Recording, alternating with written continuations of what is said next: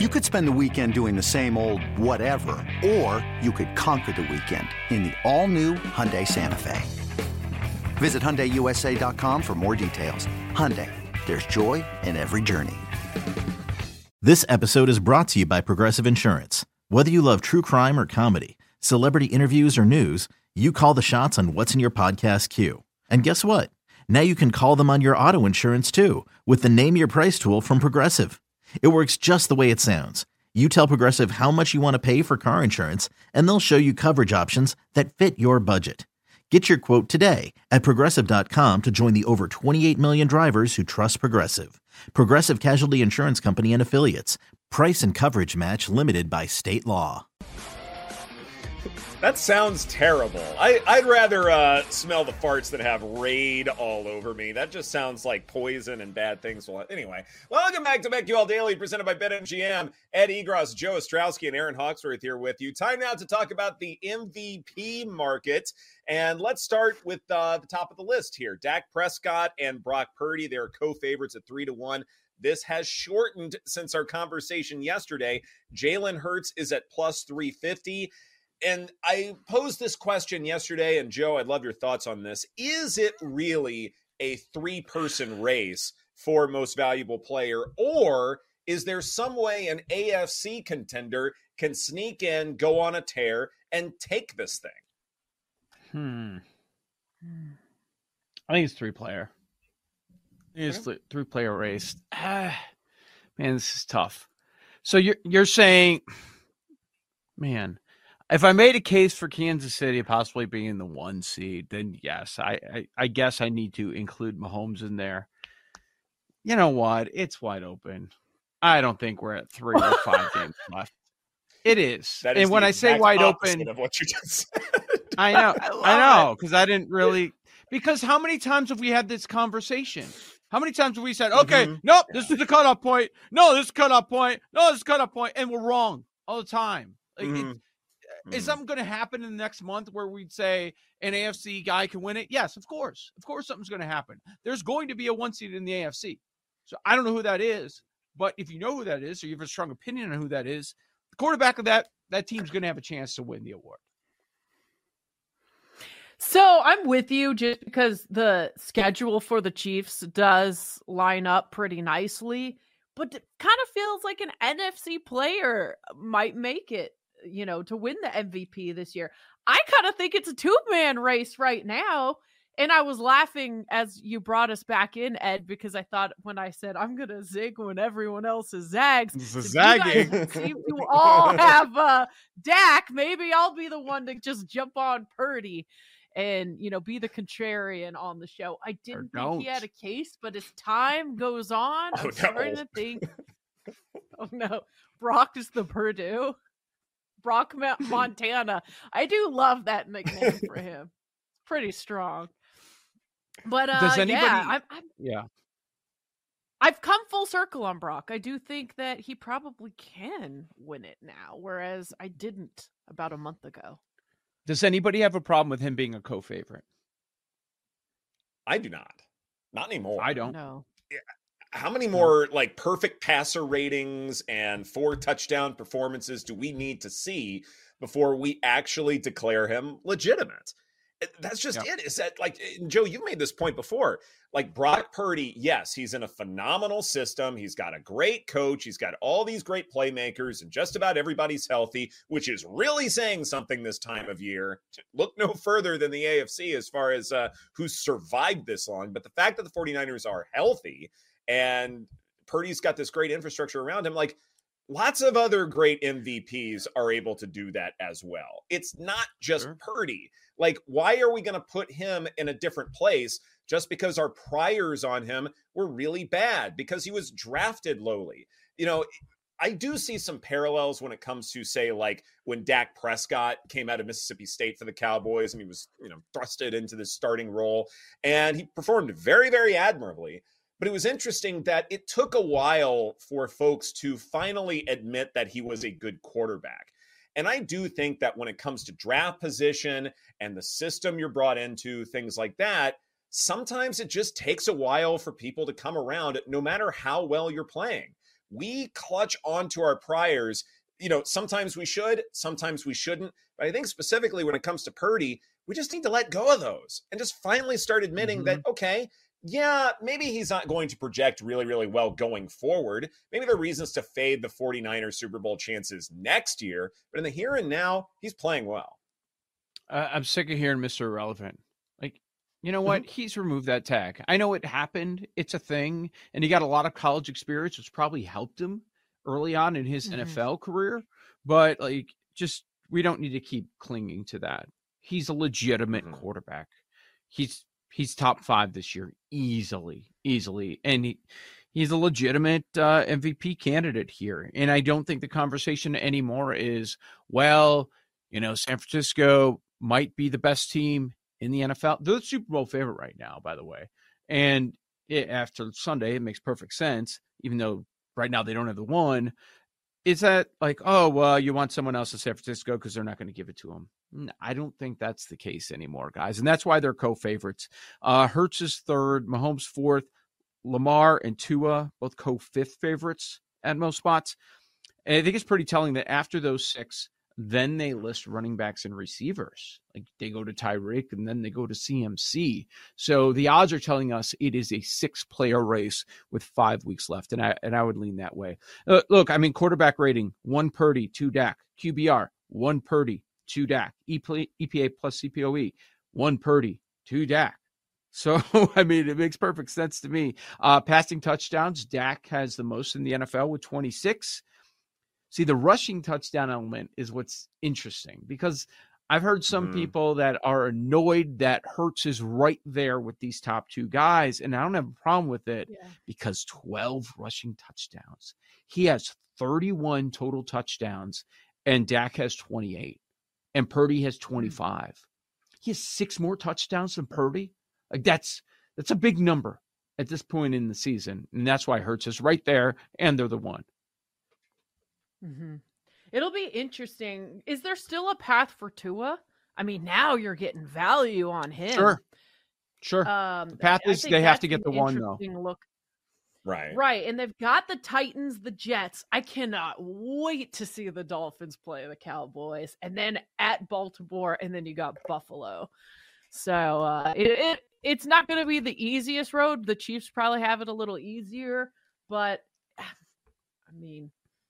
when they're at their best, the Dolphins could, win the majority of these upcoming games. Absolutely they can. And that's why I think when it comes to, betting on the Dolphins to get the top seed in the AFC, that's probably my favorite of the 3. I'm not going to bet on it because I think there's more value and a greater payout in terms of betting on the Dolphins to win the AFC, which I think is very possible. But I think what matters when we're looking at the Dolphins going forward is that sometimes, fair or unfair, how the defense performs can matter to a quarterback's MVP chances. Because everybody has to perform at least well enough to have a good record, to have a good outcome. And having a really good defense can certainly help the overall record. The quarterback can look better in those situations, not being forced to have 2-minute drills where they're being rushed or anything like that. Is everybody putting that MVP candidate in a position to succeed? And what we're seeing from the Dolphins defense is, they're getting better. Even against good quarterbacks over the last few weeks, like against Pat Mahomes and the Chiefs, and like Jalen Hurts and the Eagles. The Dolphins lost those games, but the defense didn't play poorly. And now they're going up against bad quarterbacks, and they're shining here. And I think in some ways, this is one of the problems that I have with Hurts and the Eagles, is that this Eagles defense is struggling. And now going forward, it's putting Hurts in a tougher position where he's going to have to do more. And more is asked of you, then sometimes you fall short. Is anyone willing to say right now that Patrick Mahomes is not winning the MVP? He's not popping in multiple stat categories. Yes, there is a path where Kansas City could be the one, but the expectation level is so high because he has played at such a great level in the past that if he is not far and away the best quarterback, maybe he's not going to get the award, that they're going to give it to somebody else. Can anyone sit here and say, you know what, he's the 4th favorite? I don't care. Mahomes isn't winning it this year. I think you're right there. I mean, I don't know if you agree with that, but I agree with that. I'm close. I just don't think this is close. Mahomes' year. And it's not his fault. He's got some bum receivers that keep dropping balls, but still, like, you've got to be doing more, and there's more depth in terms of the conversation for MVP this year that he's just not running away with it. And there's been some disappointing performances. His stats aren't there. I could see a little fatigue and he's not getting it this year. This offense has become too conservative for Pat Mahomes to have a highlight reel. It's not that he can't play well. He's still the best quarterback out there. Nothing is ever going to change that in my mind over the next month. The problem is, because these receivers have not been playing well, because Travis Kelce is getting older, he is a tight end. You can only do so much with him, even though he's the GOAT. Despite those things, this is still a conservative offense. They're not throwing it deep all that much. Why? Because the receivers are dropping footballs. So all in all, I don't think Mahomes is in a position to be able to snag the award. I don't think I'm at a full-fledged no, Joe, to answer your question, but boy, I'm really close to it. Like, it's certainly not a bet I would make. Certainly no value there, and why I feel like that to me, it is a 3-person race. Maybe there's an outside chance, but I want to see some longer odds from Tua and company for me to want to pull the trigger there. So I'm not at that point. How about we move on now to Yeah. It's just saying, it's amazing that we're at this point in the season and Mahomes is plus 650. And we're like, not enough value. Like, tells you about the season that they've had offensively. Exactly. Not that it can't change for the playoffs, but in the here and now, no, absolutely not. How about we move on now to Coach of the Year here? Dan Campbell at 2-1, DeMeco Ryans plus 250, Mike McDaniel plus 450. Joe, do you like the top of the board here? Or are you trying to still find value further down it? Yeah, I think there are some spots where there is value. It's certainly notable. Mike Tomlin is the name that really fell this week. That he was getting a lot of support, and I understood that support, and then you lose that game. It's like, everything else is off the rails. And now you're dealing with the Pickett injury as well. He fell to 30-1. O'Connell was another name that's been, pretty hot. People talking about them. He's also in that 30-1 range. There are some interesting names. Here's my takeaway right now on Coach of the Year. And I know it didn't happen last year, and people keep pointing to that. When you need mealtime inspiration, it's worth shopping Kroger, where you'll find over 30,000 mouth-watering choices that excite your inner foodie. And no matter what tasty choice you make, you'll enjoy our everyday low prices, plus extra ways to save, like digital coupons worth over $600 each week. You can also save up to $1 off per gallon at the pump with fuel points. More savings and more inspiring flavors make shopping Kroger worth it every time. Kroger, fresh for everyone. Fuel restrictions apply.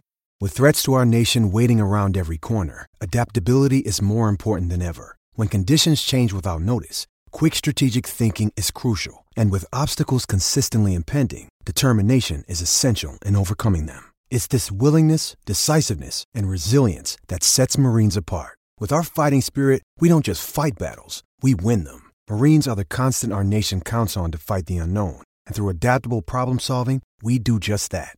Learn more at Marines.com. I view this year's Coach of the Year race as having so many options that you have to win the division. Because if you don't win the division, people are going to point and say, well, that coach exceeded expectations by a wide margin, and he did win his division, so they're going to get my first place vote. That's where I'm at right now. I don't think we have a Daboll repeat that if you're going to win the Coach of the Year, you've got to win the division. Dan Campbell has to win the division if he gets it. I'm looking at that AFC South that is suddenly up for grabs, and you see 2 out of the top 4 in the Coach of the Year odds up there. The one that wins it, if one of them wins the division, if it's not Jacksonville, if it's Houston or Indy, that coach is going to win it. If it's DeMeco or Steichen. I'm staring at Matt LaFleur, just looking at that number. Boy, does that pop, the way that they're playing right now, how the schedule lightens up, which we can get to in a bit. But I feel like they have to win the division for LaFleur to get it. Because if he doesn't win the division, that means Dan Campbell won the division, and then he's probably winning the award. So that's where I'm at as far as Coach of the Year, guys, that whatever your argument is, if you want to look for value, fine. They've got to win the division. Yeah, I mean, we've been talking about LaFleur as well. It's just, they're 3 games back? And I know we'll talk about the NFC North. It's impressive what they've done. He's come on late, but it may be a little too late to catch the Lions. So that one is interesting. Maybe if you really want some value, could Sean Payton do anything? What about? I wouldn't go that direction. No, I couldn't do it. Would anybody bet on this being the year where a team with expectations just has the coach that wins it? Like Sirianni? I would not. Yeah. I'd rather go Dan Campbell than Sirianni. Yeah, right. Despite the shorter payout, I think that makes sense. And it's funny to me, to switch gears just a little bit here. The top 3 candidates here on the board all have their starting quarterbacks. To kind of circle back to this whole backup quarterback conversation we started the show with. Campbell, Ryans, McDaniel, they all have their starting quarterbacks. Seems to me, at least the circles we run in, Joe, that all this stuff about, well, they're doing it with a backup quarterback. The market's not telling us that matters all that much. It's telling us win your division, get the 1 seed in your respective conference. That matters a lot more than the challenges you may have faced during the regular season. I still don't know how the Colts are here. And maybe I should be thinking more about Steichen as the 4th favorite in 6-1 range. Because if they are there in the end, I'm just sitting here with the assumption that they're not going to be in the playoffs, but maybe they are. And maybe they're right there with Jacksonville in the end. Yeah, being a first-year coach, too, might also matter, so it's hard to say. This is BetQL Daily, presented by BetMGM. Coming up next, Defensive Rookie of the Year, right here on the BetQL Network.